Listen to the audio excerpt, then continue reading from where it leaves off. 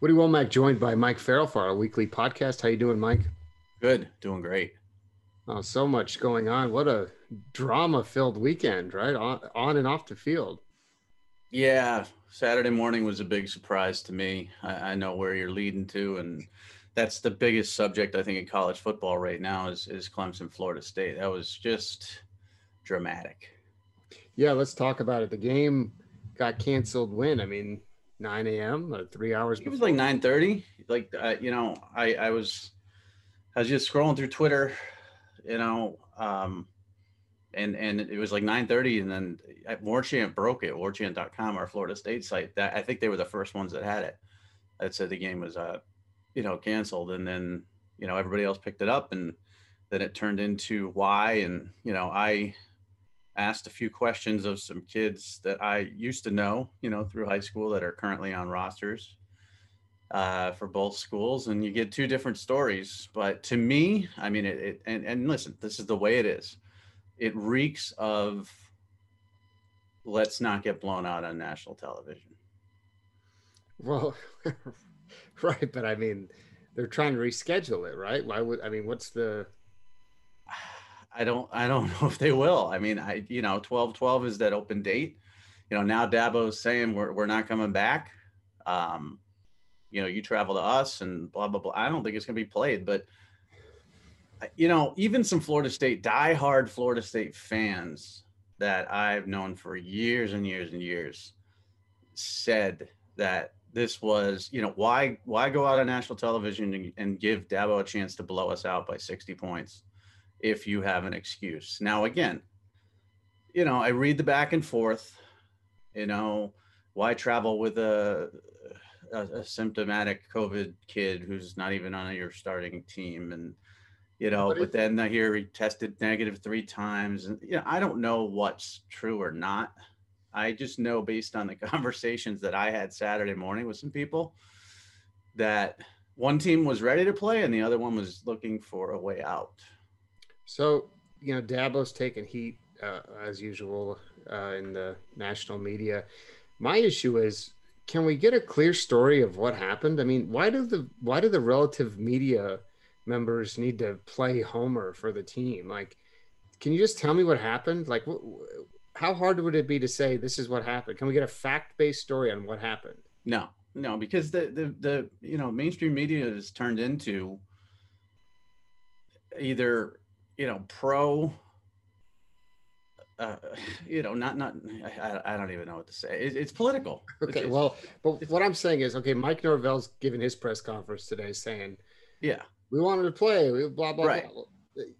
Your doctor said no. Okay, so that's fine. I mean, if you want to make it a safety issue, that's fine. But then Dabo's saying they wanted to play. Then it's, oh, there's a symptomatic player. Then Clemson says there's not. It's like, where is the ACC on this? Like, Well, they're the ones who set the guidelines and perimeters that are so vague that this could happen, and again, this wasn't something that people I think thought of or foresaw when they decided to have a season, that there would be one team with such a unbelievable talent disadvantage, perhaps using uh, the pandemic to their advantage. And again, I don't know if that's true or not.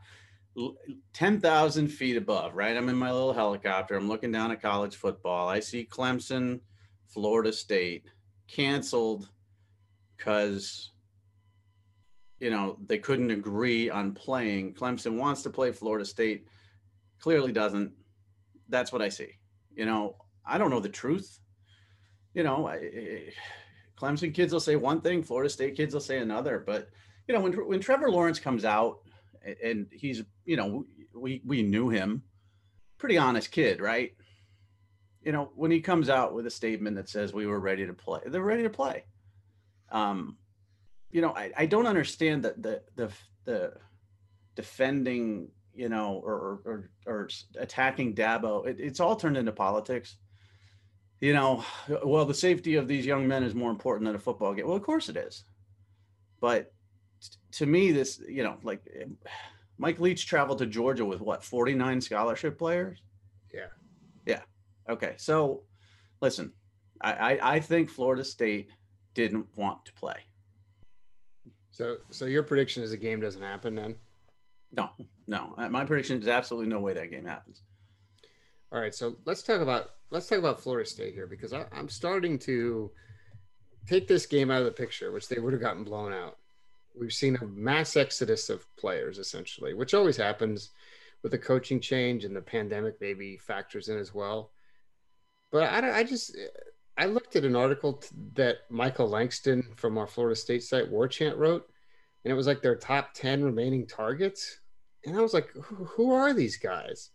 We're talking like some three-star defensive end from Michigan, and I'm like, why aren't you recruiting players in Florida? So what's going on? Like I'm, I'm not ready to bail on Norvell, but I just don't. I feel like they have no momentum. Usually, you hire a new coach, you get a huge bump, you get a bunch of kids saying, "I love the Knowles," and there's a ton of kids who grow up in Florida loving them. So what's going on? I mean, are you worried? Are you concerned? Because I just don't feel like things are trending in the right direction right now. No, they're not. And this was a perfect storm. Okay, this is a head football coach in Jimbo Fisher that just had his foot out the door and knew it, so didn't really recruit hard.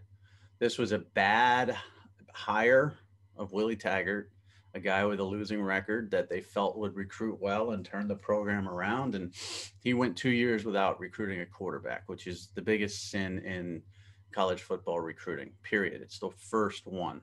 Um, then you get a new coach in there and COVID hits. So that new coach can't hit the road in the spring and junior days are limited and shut down. And it's just a perfect storm of awfulness. And Florida State is in a really, really bad place. I mean, you see the gifs of dumpster fires all over the place, and that's what they are right now. It won't last forever, but I don't know what the solution is. But this started, if you remember, a few years ago. We used to cover the Florida State elite camps, Right. and the kids were becoming less and less elite. Yes. And that was right near the beginning of Taggart and of Jimbo. So this has been in the works for a while, and now, instead of covering 5 and 4 stars, coming to visit or down the stretch, and instead of battling for the Eddie Goldmans or trying to flip the Minka Fitzpatricks, they're trying to get kids interested. Period, and that's a big problem. So this program's in big trouble. It's going to take a little while to dig out, but I'm not burying them yet completely. I mean, they're Florida State. They're in the state of Florida. They'll be fine eventually. It's just this is really ugly, and I think this is the ugliest. This has got to be rock bottom. Losing 66-3 or whatever I had predicted wouldn't have been rock bottom. Not playing this game is rock bottom to me.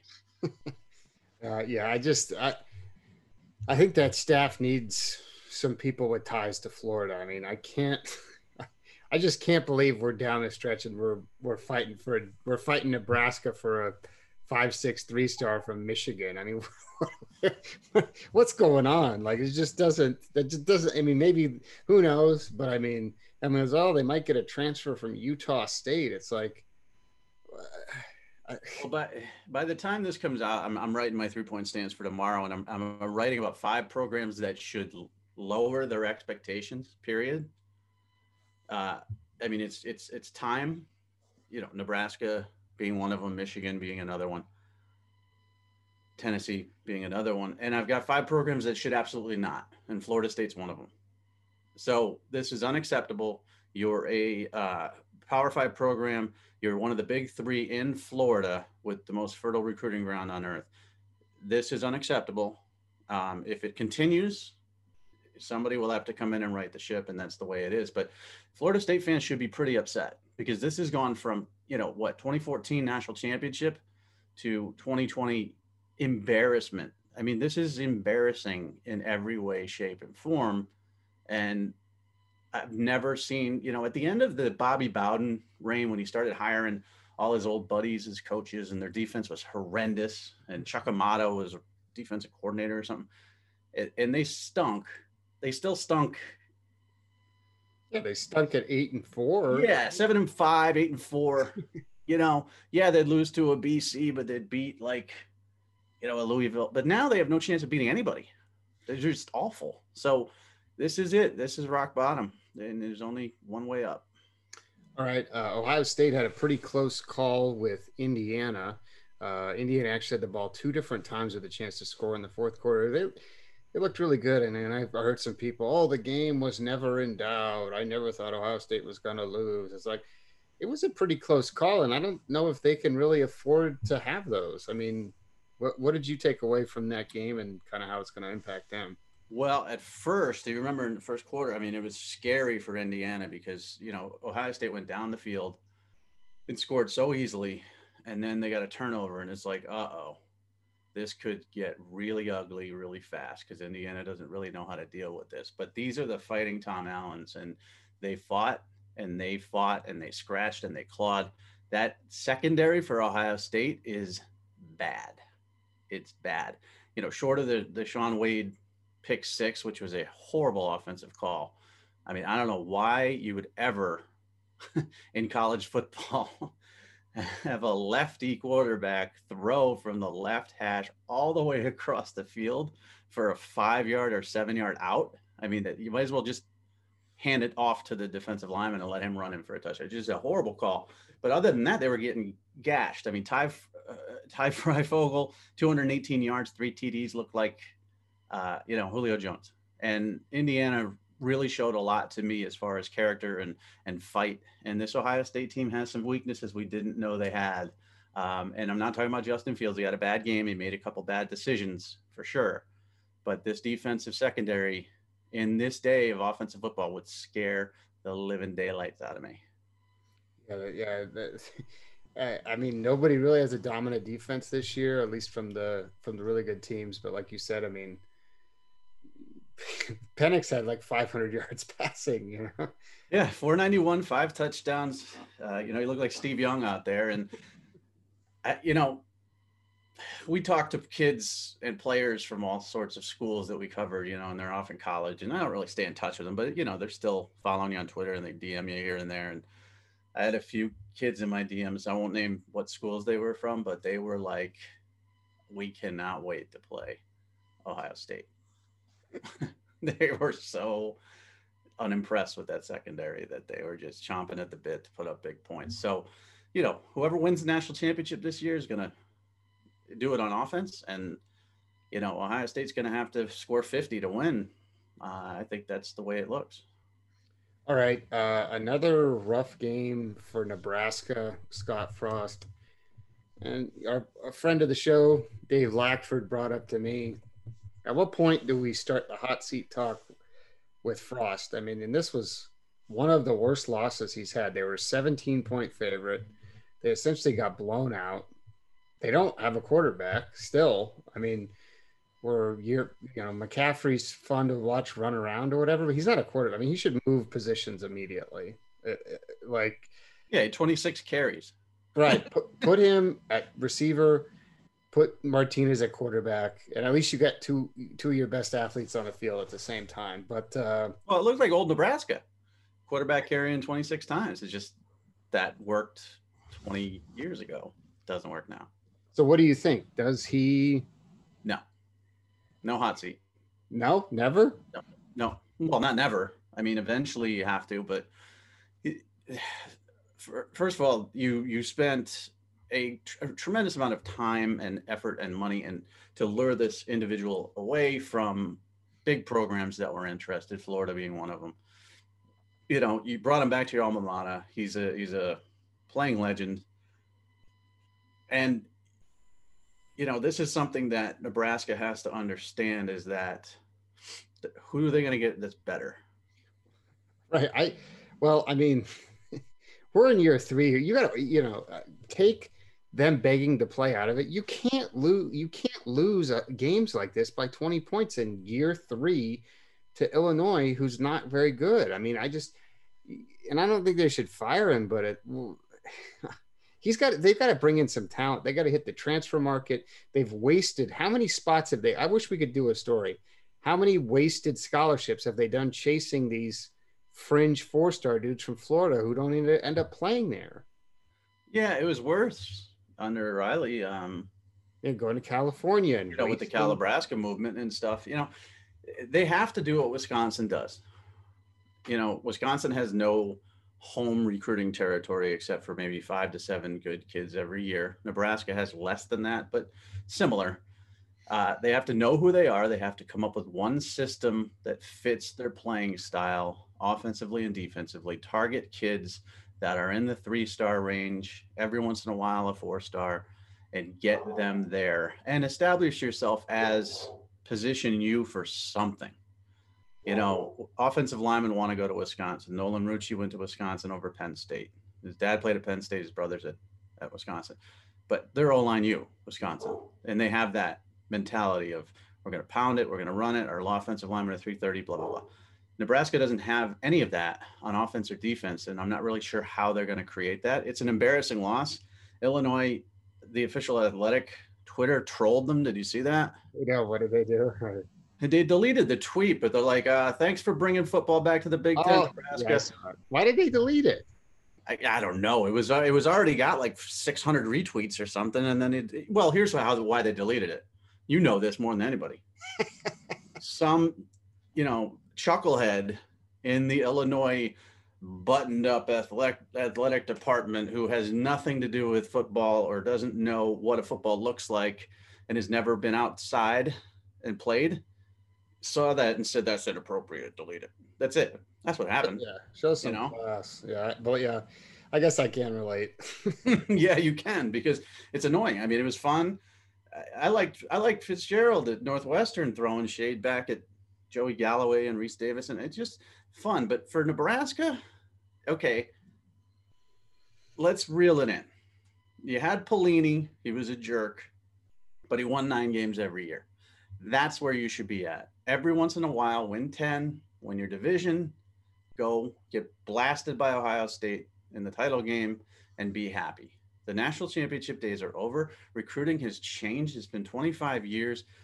Recruiting is light years different than it was back in the day of Nebraska winning national championships, as are offenses, as are rules.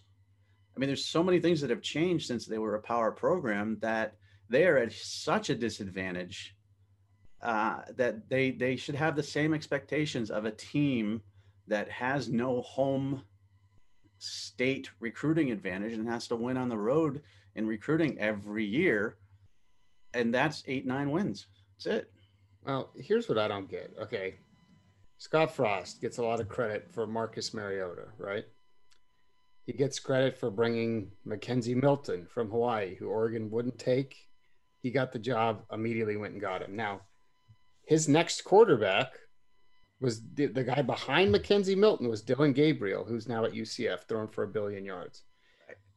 Guess what high school Jaden DeLauro went to? I don't know. Somewhere in Hawaii? Yeah, the same one as Marcus Mariota and the same one as Tua, who Frost also recruited. If only someone would have told them about Jaden DeLauro, they would have a quarterback. What are you doing? Go to Hawaii, where you had your most success. You built your entire career off of 2 quarterbacks.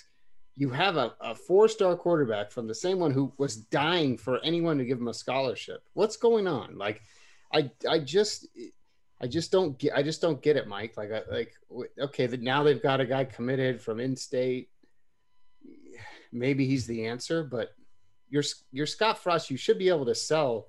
I've developed a Heisman Trophy winner, a 2-time Heisman Trophy top 10 finisher in Milton. And we're sticking.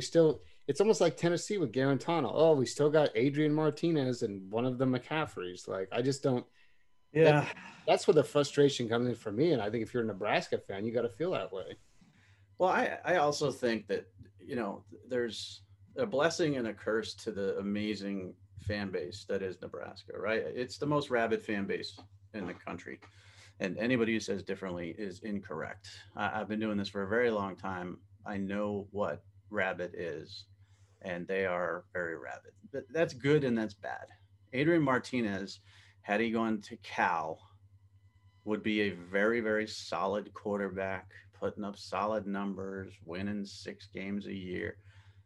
Sometimes the pressure and the crushing expectations can destroy not only a player, but a program.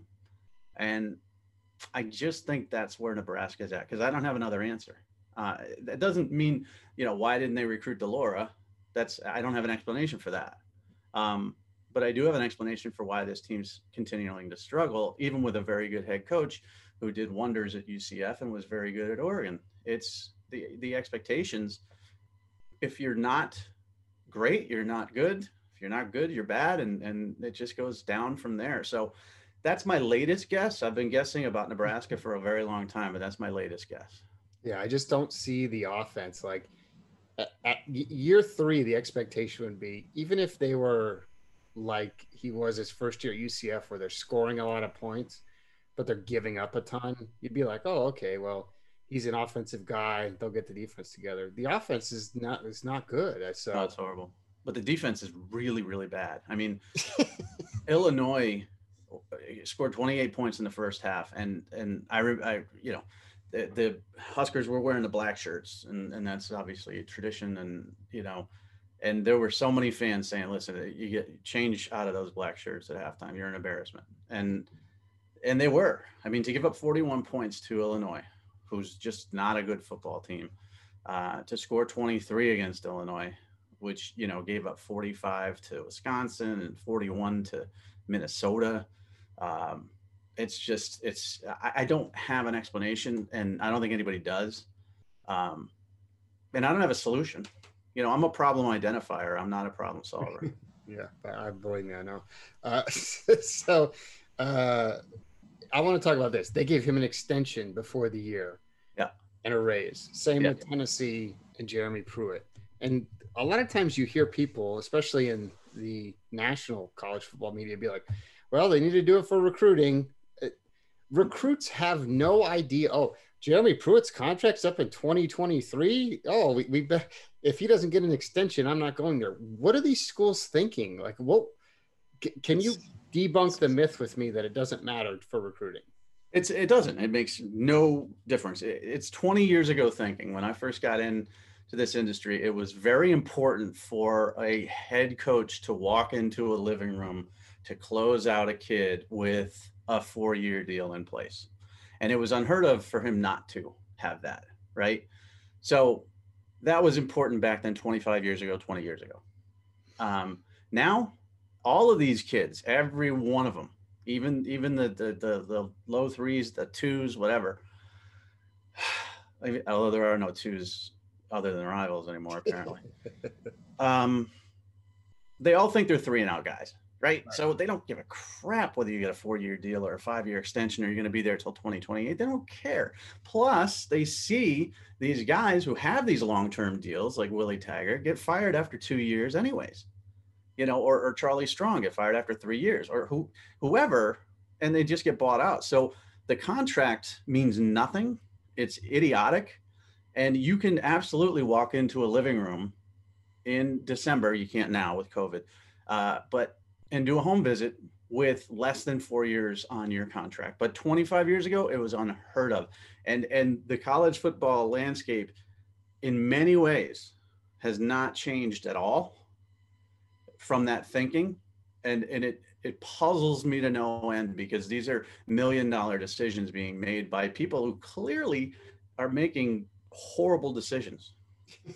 Well, okay, I get it. Okay, Mike Gundy or whoever. Somebody comes and offers them the job, they get an extension. Nobody was trying to hire Scott Frost, and nobody's trying to hire Jeremy Pruitt. Like, I'm sorry. Tennessee won 6 games to close the year. Okay.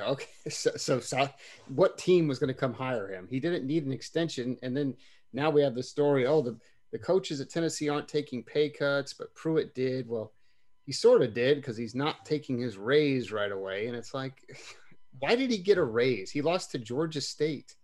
Like, what did Frost do to get a multi-year extension? It's to me, it's malpractice. And then we complain about the budgets and they don't want to pay players. It's like you're throwing money down the drain. It's honestly, it's a PR move. It's to keep the PR people busy so they could do a press release. It's to make the people making these decisions, whether it's the president or the athletic director or a combination of the two, think they look smart getting ahead of things, bringing positive news to the community and to their football program. And it's so stupid, but fans don't care. They don't really care that Florida State had to pay what, $20 million to get rid of Willie Taggart. Yeah, It's not their money. They don't care. But that program, as we're learning, is in a slight bit of financial stress right now, right. because of something like that. So I can't figure it out. I wish that was the way it worked at Rivals. Yeah, me too. I wish I could be like, hey, Woody, you're doing a great job. We're going to give you a 3-year extension tomorrow. It used to be that way. Long, long ago when we were a small company, it used to be that way. And some people took advantage of it. Some people didn't, and by take advantage, I mean, just like, oh, I'm going to mail it in now, but it's not that way in the real world. It's not that way up the road here in Connecticut at Etna or the Travelers. It's not that way any place but college football. And, for Will Muschamp to be, cashing a check at his bank for $13 million after being a colossal failure at South Carolina makes no sense to me whatsoever. So again, I don't have an explanation for why Nebraska is horrible. I don't have an explanation for why these extensions occur. I'm bringing absolutely no problem solving skills to the table here because stupidity. That's all I got. It's just frustrating to me to hear people parrot, well, they had to do it for recruiting. No, they didn't. No. I could promise you, I go ask every single Tennessee commit, when's Jeremy Pruitt's contract up? They'd be like, sir, I have no idea. they don't. Biggest joke ever. But again, when I started, that was a big thing. It was when a coach, like I can't even remember the coach's name. He was at North Carolina. He was from New Jersey. He stunk. What was his name? It came after Mac Brown. He was before Butch. John Bunting? Does that sound familiar? Maybe. Okay. I think he walked into a living room with a 3-year deal once, and it kind of hurt them in recruiting. I think the same thing happened at Kentucky with I can't remember that coach's name either. Richard but Brooks. No, it was before the famous Duck. But it was a big deal back then. It was like a big deal. It really was. We wrote about it and talked about it, and kids talked about it, and schools pointed it out. But it's 2020 now. Nobody cares. Right. It's the stupidest thing ever, and it has zero to do with recruiting whatsoever. Zero. There's really a simple solution to recruiting. It's very, very easy. Put kids in the NFL and win. Yes. It doesn't matter what else you do. You're going to get good kids, and that's why parity in college football is it's non-existent. That's why we're going to see, Alabama and Clemson or both in the national title game again, or if they're not in there, it's going to be Ohio State. And that's why at the top of the recruiting rankings, you see these same schools over and over. And that's not going to change either. All right. Speaking of the top of the recruiting rankings, JT Daniels, former 5-star, finally gets into the scrappy fourth stringer, made his way into the lineup and throws for 400 yards against a not very good Mississippi State team in a game that Georgia almost lost, to be honest with you. And then we saw a lot of quotes after the game. Well, this is what we've been seeing in practice. And did you see those quotes from players that kind of made it seem like we were expecting this? And then he said, I was cleared after the first game. I don't know why I wasn't playing. What's your read, Mike, on the whole situation? Yeah, originally there was talk that he, wasn't cleared, even though he was reported as cleared. I think it was for the Arkansas game, which was the opener, at the very least for the Auburn game. But then, everybody I talked to close to the Georgia program said, well, they don't feel comfortable because he can't really move that well. He doesn't have the ability to escape. And, we're gonna let him get better. So then, after they started losing, Alabama was an expected loss, but, they still lost by 17. Florida. Then I'm like, okay, this kid's really hurt. We're not going to see him again this year. They're saving him for next season. And then he comes out finally after an off week because of the postponed game against Missouri and puts up these numbers and throws the ball, get this, downfield with a spiral. And now everybody's wondering, why the heck did this kid play from day one? So essentially what I think, and again, I don't know. I think the reliance upon the defense and the running game was where they were at, and they thought they could get through this season with that, which is crazy because Dwan Mathis is just never been good. I've never really felt he was a very talented quarterback, but that, listen, we had him as a 4-star. It's hindsight. Stetson Bennett is not good. JT Daniels is good. So, Georgia kind of threw this season away, but they got their quarterback of the future. So I guess that's good news. Well, and I think, did you guys end up doing that fact or fiction idea I sent over? I'm sure we did. Which one was it? It was does this make Kirby Smart look good or bad? I mean, did we? I think we did. I said it made him look bad. I forget what Gorney said. Gorney's always wrong in fact or fiction.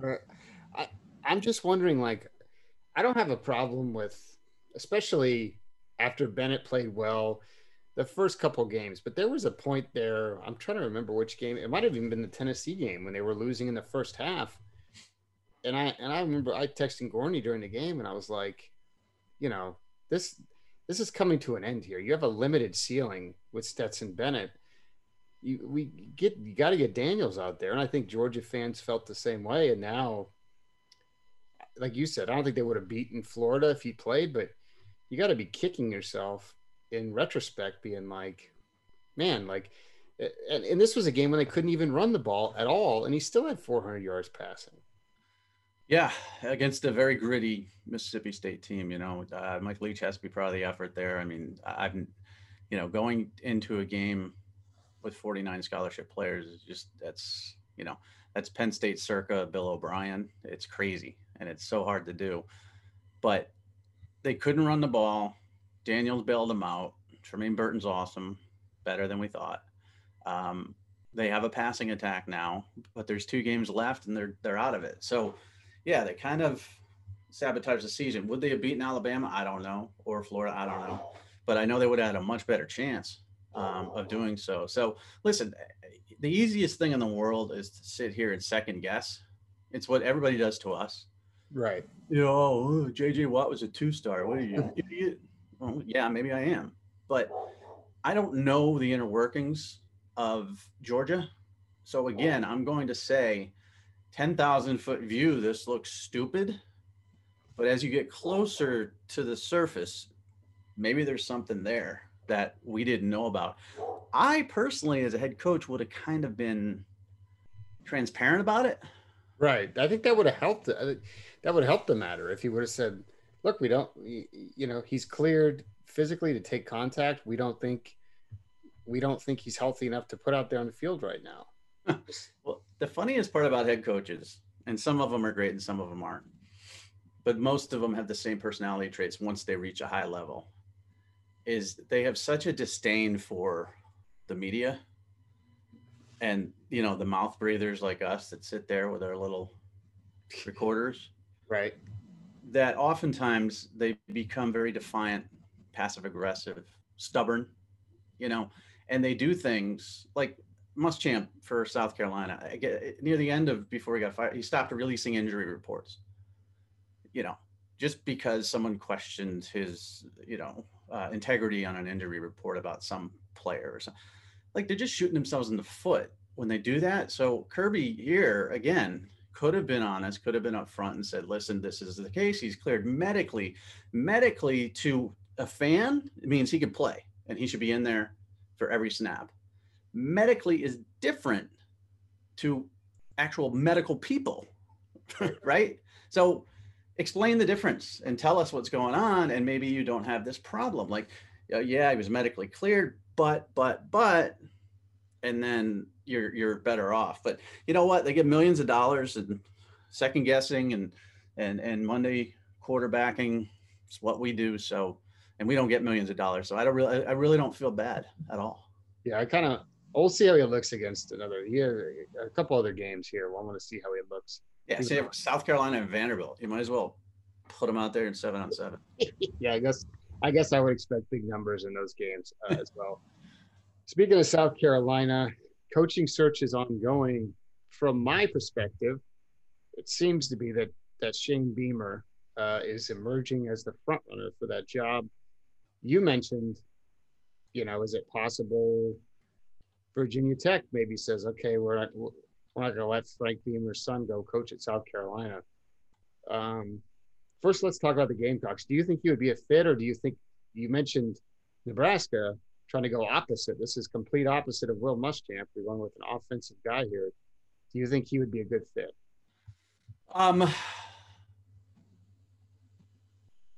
No. But here's the thing with Shane Beamer, okay?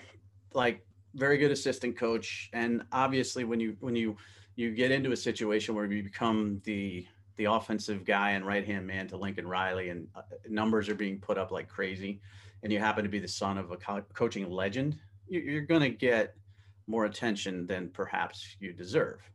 And he's in a great position right now because everybody in Blacksburg is unhappy with Fuente because he can't recruit. His team's underachieving.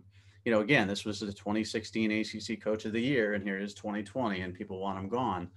And Shane Beamer has that last name that everybody in Blacksburg wants. They don't care about his credentials. They don't care that he was a GA at Tennessee, and he was under Spurrier at South Carolina for a while, and was a solid recruiter, but they didn't break any records, and that he's obviously now at Oklahoma where offense is kind of in vogue. They don't care. He's the name. So I think he would be better off at Virginia Tech. I think they would support him more there. South Carolina, I don't think that would be a good fit. I don't think he would be the guy. I would take Billy Napier, who really sort of has a little bit of a grudge back in his, back in the state of South Carolina from Dabo sending him off. Or take your Hugh Freeze and try to do the retread thing again. But I don't think Beamer is the guy to turn around South Carolina if they hire him. Yeah, he did work there for a while. I think under Spurrier. He was there from 07 to 2010, mostly working on defense. And he can work offensive defense too. That's what's great about him. I mean, he can work. He's worked with linebackers and special teams and tight ends and quarterbacks. He can work with anybody. That's the one good thing. But remember, he has no head coaching experience either, Woody. Well, it's true. That's a problem. I mean, Sam Pittman is making it look like it's not a problem, but overall in the real world, it's a problem. Okay, so mark that down. If now I kind of want them to hire him so you can come out and rip the hire. Well, yeah. Well, I ripped the Muschamp hire, but nobody remembers that. I guess we'll have to go back to the archives on that one. All right, Mike, the college football playoff rankings, the first ones will be released on Tuesday night. So let's get your playoff rankings in order. Who you got? Well, obviously Alabama. It's the big three of I don't know whether I have Notre Dame or Ohio State ahead. I would probably put Ohio State 2, Notre Dame 3, and then I still have Clemson at 4. I know in the AP, Oregon's down to 9. Or not down. I mean, they're up to 9. They played 3 games. They haven't beaten anybody yet, but they're the Pac-12 team. I don't have a Big 12 team having any opportunity whatsoever to do this and to get into the playoff. So then it comes down to the group of 5 teams: Cincinnati, BYU. I don't believe in either of them. As far as playoff caliber teams, I love what Luke Fickell's done at Cincinnati, and they continue to churn out wins. And BYU's played nobody, and I don't really care. So that's what I got. I mean, it's very small. So then you got A&M ahead of Florida because A&M beat Florida. So then what do? Really, it's going to come down to, does Clemson beat Notre Dame? And does Florida give Alabama a game? Right? Right, yes. Well, if Florida beats Alabama, they're in, right? Yes. And Alabama's in too.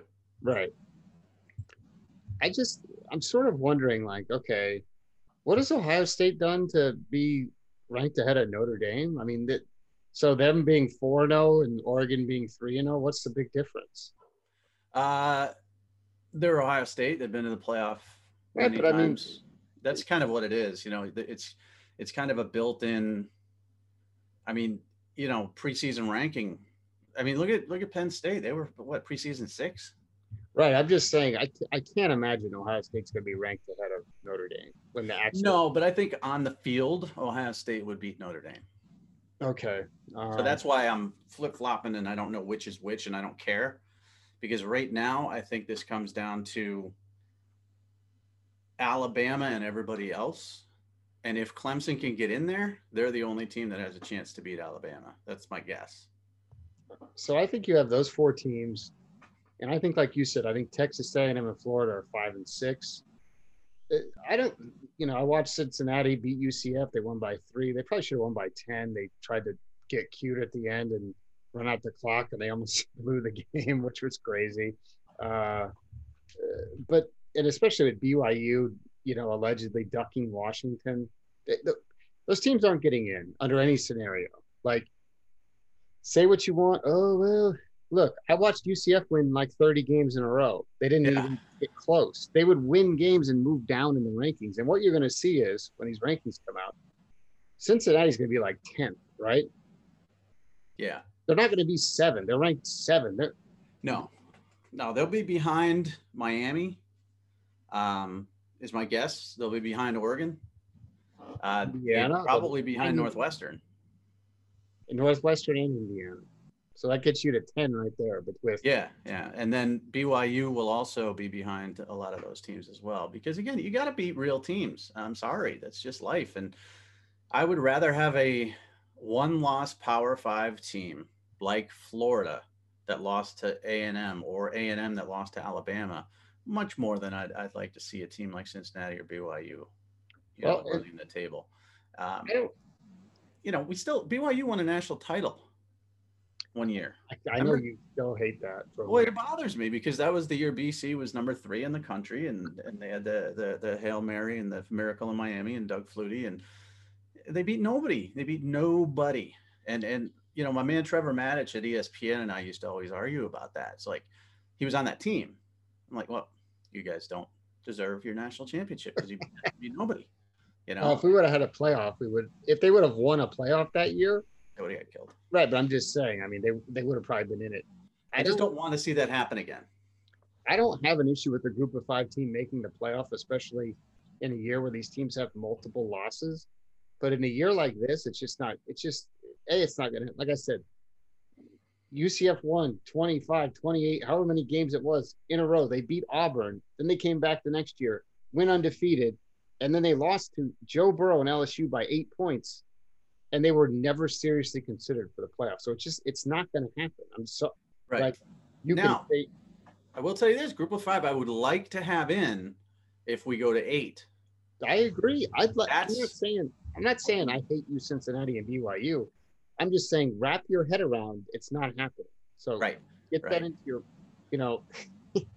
But what makes March Madness so great is that there's so many teams involved and you have major upsets. And that's the thing. If you go to 8, you're going to have a Cincinnati or a UCF or a BYU or somebody in there who's going to get to play a Notre Dame or an Alabama and maybe show for real that they belong in a quarterfinal game. That's even be happy with 6 where the 2 teams get buys or something like that. I mean, yeah, that'd be fine too, because then you'd be talking about Cincinnati versus Ohio State.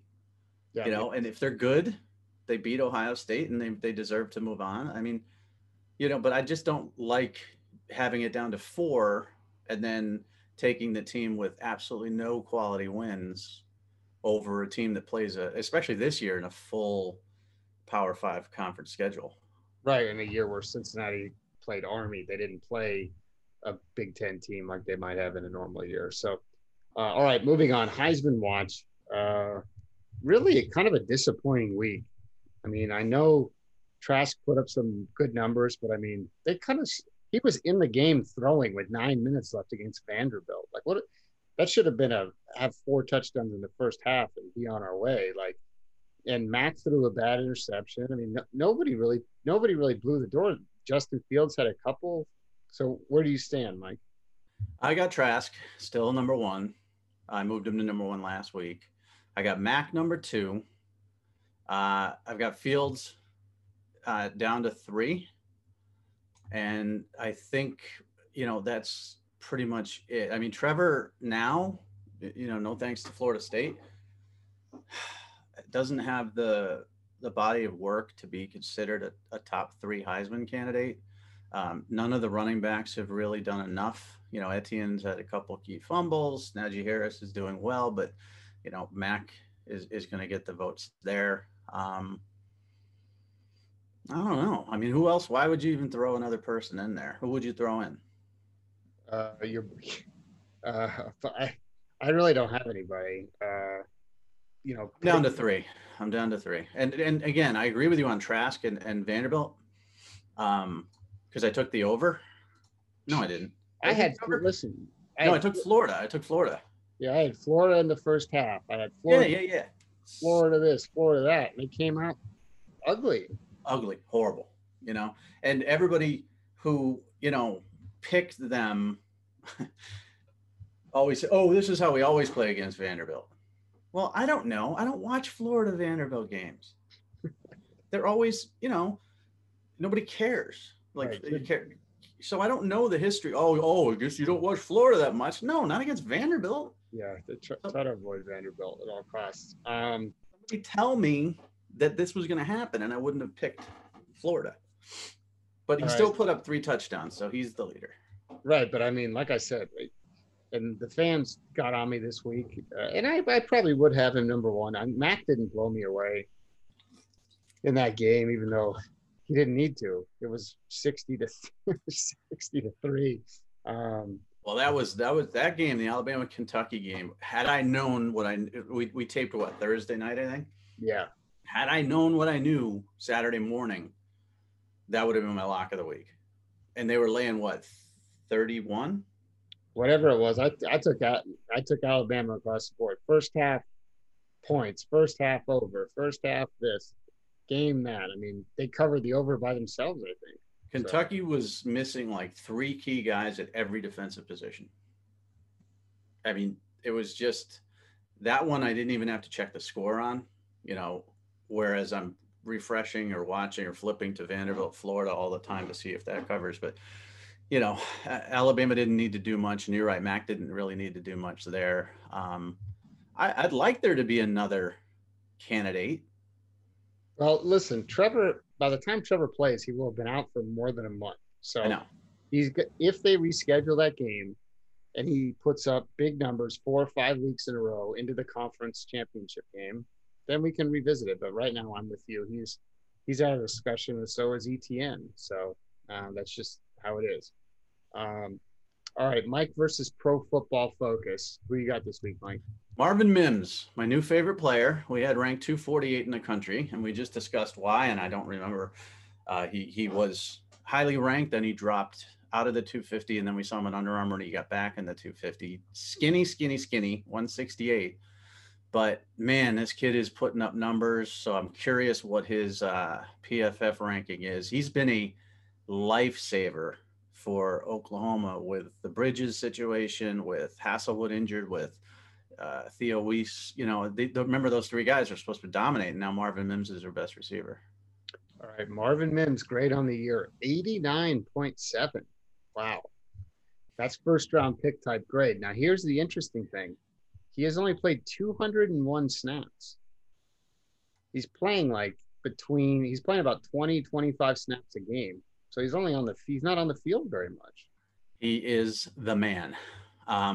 He had a couple catches in Bedlam that were just tremendous body control. I mean, he high pointed one ball that was just amazing. I mean, it wasn't CeeDee Lamb going full matrix on Sunday for the Cowboys. Did you see that catch? Yeah, I did. That was awesome. My God. But this is the next great, Oklahoma wide receiver. I do think still, that Bridges has some issues, and we always thought of him as a guy. I had thought of him as a guy who would be perfect in that slot receiver role, and be like a Sterling Shepard, but maybe more a Hollywood Brown. But that hasn't panned out. Hasselwood's had some injuries, and Theo Weiss is a very big, physical, good-looking receiver. Those guys will be drafted, but this Mims kid looks special to me, and I think the sky's the limit for him. Yeah, 5'11", 177 is what he's listed here on. Yeah, we got him 6'1", 168. So whoever's measuring for us. Well, yeah, we know sometimes those can be a tad off. And he actually flipped from Stanford, which you rarely see. He made the right decision there. He would be having like 2 targets a game in Stanford's pouring offense. He's a smart kid too, smarty pants. Yeah, he was. In fact, he was committed to Stanford. Means he's a pretty smart kid. So, all right, Mike. Before we wrap up, I kind of want to talk about Thanksgiving, but anything else you want to talk about first? Let's talk about potential successors for Harbaugh. Okay, who's on That's your always list? fun because your guy, Matt Campbell, Oh, please. I keep listening to you and I'm so stupid. This is how stupid I am. Ready? Okay. I'm like, all right, Kansas State has covered 11 of the last 12 against the spread as an underdog against Iowa State. Since 2009, I think they've covered every time against Iowa State, like as a double-digit underdog. So I'm like, oh, they're getting 14 and a half. I'm going in on Kansas State, even though they burned me in the West Virginia game and they have no quarterback.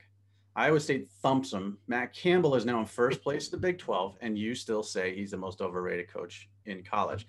He's the guy I think that Michigan would look to first. Yeah, the guy who lost to Louisiana week 1, that guy.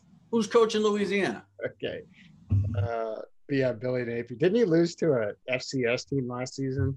Might have. I'm trying to remember. That may be. I don't know if they lost or they didn't. In my opinion, if they didn't cover, they lost. So, because I actually stayed away. Well, that is 100% true. If you don't cover, you do lose. I did. Yeah, you did pick Iowa State in our picks. I know, and then I went against myself, and you know, I'm so stupid. I'm just really dumb. Okay, well, what about Mario Cristobal? I was asked this question, and people are gonna laugh at me for saying this. I don't think he'd take the job. Well, here's the problem. He doesn't make any money. He doesn't make any money. I get that. He's what, 11 out of 12 or something in the pack? Right. And I mean, they're supposed to be giving him an extension. Here's the problem. He's in Oregon where if they announce a huge deal for him, everyone's going to get so mad because they're too busy, right, criminalizing cocaine or whatever. I agree. So Oregon's got a lot of money, but I don't know if bureaucratically they can pay him what they need to. No, he's leaving eventually. There's 3 places I think that he would go. And again, I don't have any inside knowledge. Miami. Let me guess. Miami. There's 1. Alabama, number 2. There's 2. What about Auburn? No. No? Okay. What's Texas? Oh, Texas. Yeah, of course. Yes. So, again, I like him. He's a nice human being, and he will absolutely 1000% lie right to my face anytime, right? Because he's a head coach. So I don't have any inside knowledge as to what programs he would like, but he is from the U. He knows what he could do there recruiting wise. Alabama, whoever succeeds Nick Saban is going to be in really good shape. And Texas has more money than God. The Michigan job is not a great one for him because he doesn't have a tremendous home recruiting base. Now, I guess he doesn't have that at Oregon, but he's got the West Coast. He is a very good recruiter. He would improve recruiting at Michigan. Expectations at Michigan are very, very high. And I don't care if it's Mario Cristobal or someone else, you're not beating Ohio State. And I think he's smart enough to know that. And I don't think the next contract that Michigan gives out is going to be an $8-9 million deal. So they're not going to wow him. They're going to give him more money. But I think Miami because of love, Alabama because you could rule the world, and Texas because it's a easy path to the playoff. And they have so many financial advantages that, even in Oregon with Nike throwing money at him doesn't have. All right. So who else is on your Michigan list? This is weird. So I got Joe Brady, of course, right? But you've told me Joe Brady, head coach next year. Joe Brady would laugh at that job, and he's going to be an NFL head coach. Yeah. Okay. We'll see about that. We'll see if he's a head coach next year. Didn't we bet on it already? Well, probably. Okay. I promise you, he's coaching an NFL team next year. Cowboys should have hired. Throw a name out there at you, right? Okay. That you're gonna be surprised at. And I don't think it's a good choice at all, but it's a name I've heard linked, and that's David Shaw. Okay, I think that would be a good hire. I don't think it would be. And here's the thing, you know, Michigan has hired a guy. Obviously, you know, they like that Harbaugh is a Michigan man, but also that he juggled academics at Stanford, right? Right. Michigan deems themselves as an Ivy League level academic program, which they aren't, and the Big Ten deems themselves as an Ivy League level conference. So to get somebody like David Shaw, who has dealt with academics and worked under Harbaugh, and also deems himself as a Rhodes Scholar, would be a great fit for Michigan. I just don't think it would work, but I think he's a guy to keep an eye on for Michigan. Anybody else on your list? No, Okay. I'm trying to think of a Michigan guy, you know, like the whole Michigan man thing, but Shaw um, should have left. He wasted. I mean, he should be in the NFL right now. oh yeah, but I don't know. You know, Stanford's a unique job, and you know, I really do think that he likes it there, and I think he likes to balance, you know, the kids practicing with studying to be an astronaut and all the things that come with that. Like, I think honestly, and I don't know him, the NFL might be a sort of a step down for him in his mind. Okay. All right. Thanksgiving. What are you doing for Thanksgiving, Mike? You know how many phone calls I'm going to get after this? From who? Coach is mad you didn't mention them, so they can get. No, no, no, just coaches I've talked about. Uh, I'm slightly disparaging. I don't know if you noticed that. Thanksgiving, ready? yeah. Okay. I don't have any family. They're pretty much all dead. Okay. I got a sister in Massachusetts, and she's nice, and she invited me up there, but I never go. I got a brother in Michigan. I got a brother in California. Barely talk to them. My wife has family local, but doesn't really get along with them, and you know, I'm not a huge fan either. So it's just gonna be me and her chilling, and we ordered Chateaubriand from Omaha Steaks with every side known to man and a huge cheesecake wheel, which I will eat myself. And then, you know, I'll probably go over to my buddies to watch football. And she'll What, go over her other family up the road. so a cheesecake wheel, that's like a bunch of different flavors, or what? Yeah, it's really heavy too. I mean, it's like it all came in a mail. I mean, you know, in one of those styrofoam cooler things, and I picked up the first box, and I'm like, what the hell? It's felt like a dead body was in it, and it was. She's like, that's the cheesecake wheel. I'm like, wow. So it's like that big, and it's all different slather slices of fat cheesecake. Cheesecake's pretty good. Definitely a little bit underrated, I think. You got your baby girl that you just had a birthday for, which That's right. I yelled at you about, because you were late to tape because it was her birthday, and I said she's how old, Two. and she'll never remember it, and she'll have other birthdays. Um, do you have any Greek family in town? Yeah. My father-in-law and my sister-in-law are here. So. Okay, so what do the Greeks do for do they slice a goat's throat for Thanksgiving? So they don't celebrate Thanksgiving in Greece, but Oh, so I got to do all the cooking. One of the things I keep hearing about, and I keep seeing from all these hipsters on Twitter, is like, turkey's no good. It's a crap meat. Have you seen this? oh yeah, yeah. First of all, if you have a turkey and you eat it and it's too dry and it doesn't taste, you didn't make it right. So you don't know how to make a turkey, number one, because Right. all you do is you go get that stupid injectable thing, you inject it in it, it's delicious. You get some gravy, whatever, if you need it. I don't need it. I eat it plain. I take a piece of turkey, I eat it plain. If Okay. it's dry though, just dump gravy on it and it's fine. Right. But then people will be like, oh, that shows it's not good. I say, okay, well, what do you put on your hamburger? You put cheese on it. Does that mean the burger's not good? Okay. So all these people who try to rip turkeys, you guys are losers. Okay. That's number one. Absolutely. And they're like, oh, let's switch it up. Thanksgiving's once a year. What's there to switch up? Number two, I've seen two articles, one from the failing New York Times and one from the failing LA Times saying, don't have pie Don't have pie this year. Tired of having pie for Thanksgiving? Here's some other recipes. Who's tired of pie? Well, Nobody.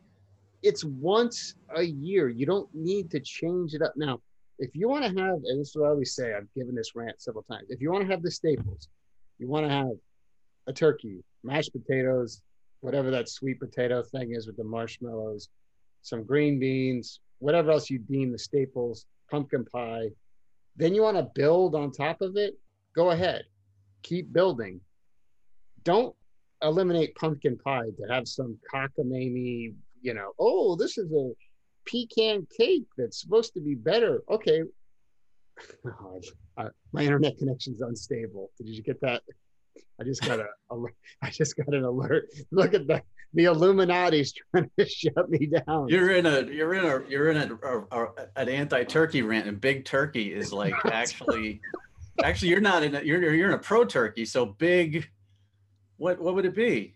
Whoever's trying to get rid of turkey and pie. Big Hipster is trying to shut you down with your internet connection. But the only reason we're doing it differently is because my wife doesn't want to make a turkey, and I am not going to do it. And she saw Chateaubriand on an episode of Mom. Oh, this thing's back in my face. An episode of Mom, and she had a craving for it. But I agree with you. Traditionally, get a big ass turkey, get multiple pies, multiple apple, pumpkin, and obviously you can do blueberry or whatever else you like. As much mashed potatoes as you can fit in a human being. Yes. And you're good. Stuffing is good too. Oh yeah, stuffing people like. Yeah. Just if you want to start with that and build on it, fine. But don't start eliminating staples because I thought we'd switch it up this year. Well, are you going to listen to skinny hipsters or two fat guys? Right. Exactly. Listen to the fat people. Right. And prepare things like. There's a lot of things I don't like. I've been accused of being picky because I don't like certain things. I will, if I know, like I don't like potato salad. If I'm having a bunch of people over for like a barbecue, I make potato salad because I know other people like it. You need to think about other people, not yourself, when you're preparing a big meal. It's just like red velvet cake. A lot of people, oh, I love red velvet. Okay. Well, I used to cover hockey and they would put out 15 slices of chocolate, 15 vanilla, 15 red velvet. If I got there late, there would be none of the other ones left, and there'd be 13 and a half red velvets left because nobody actually wants it. I would eat them all. I love red velvet. So anyway. That sounds like a great hockey game, by the way. Oh yeah, that was one of the perks of the hockey, the media meal every night. Wow. I've been ridiculed in the recruiting industry for covering hockey. But guess what? I'm a well-rounded individual, Mike. I covered everything.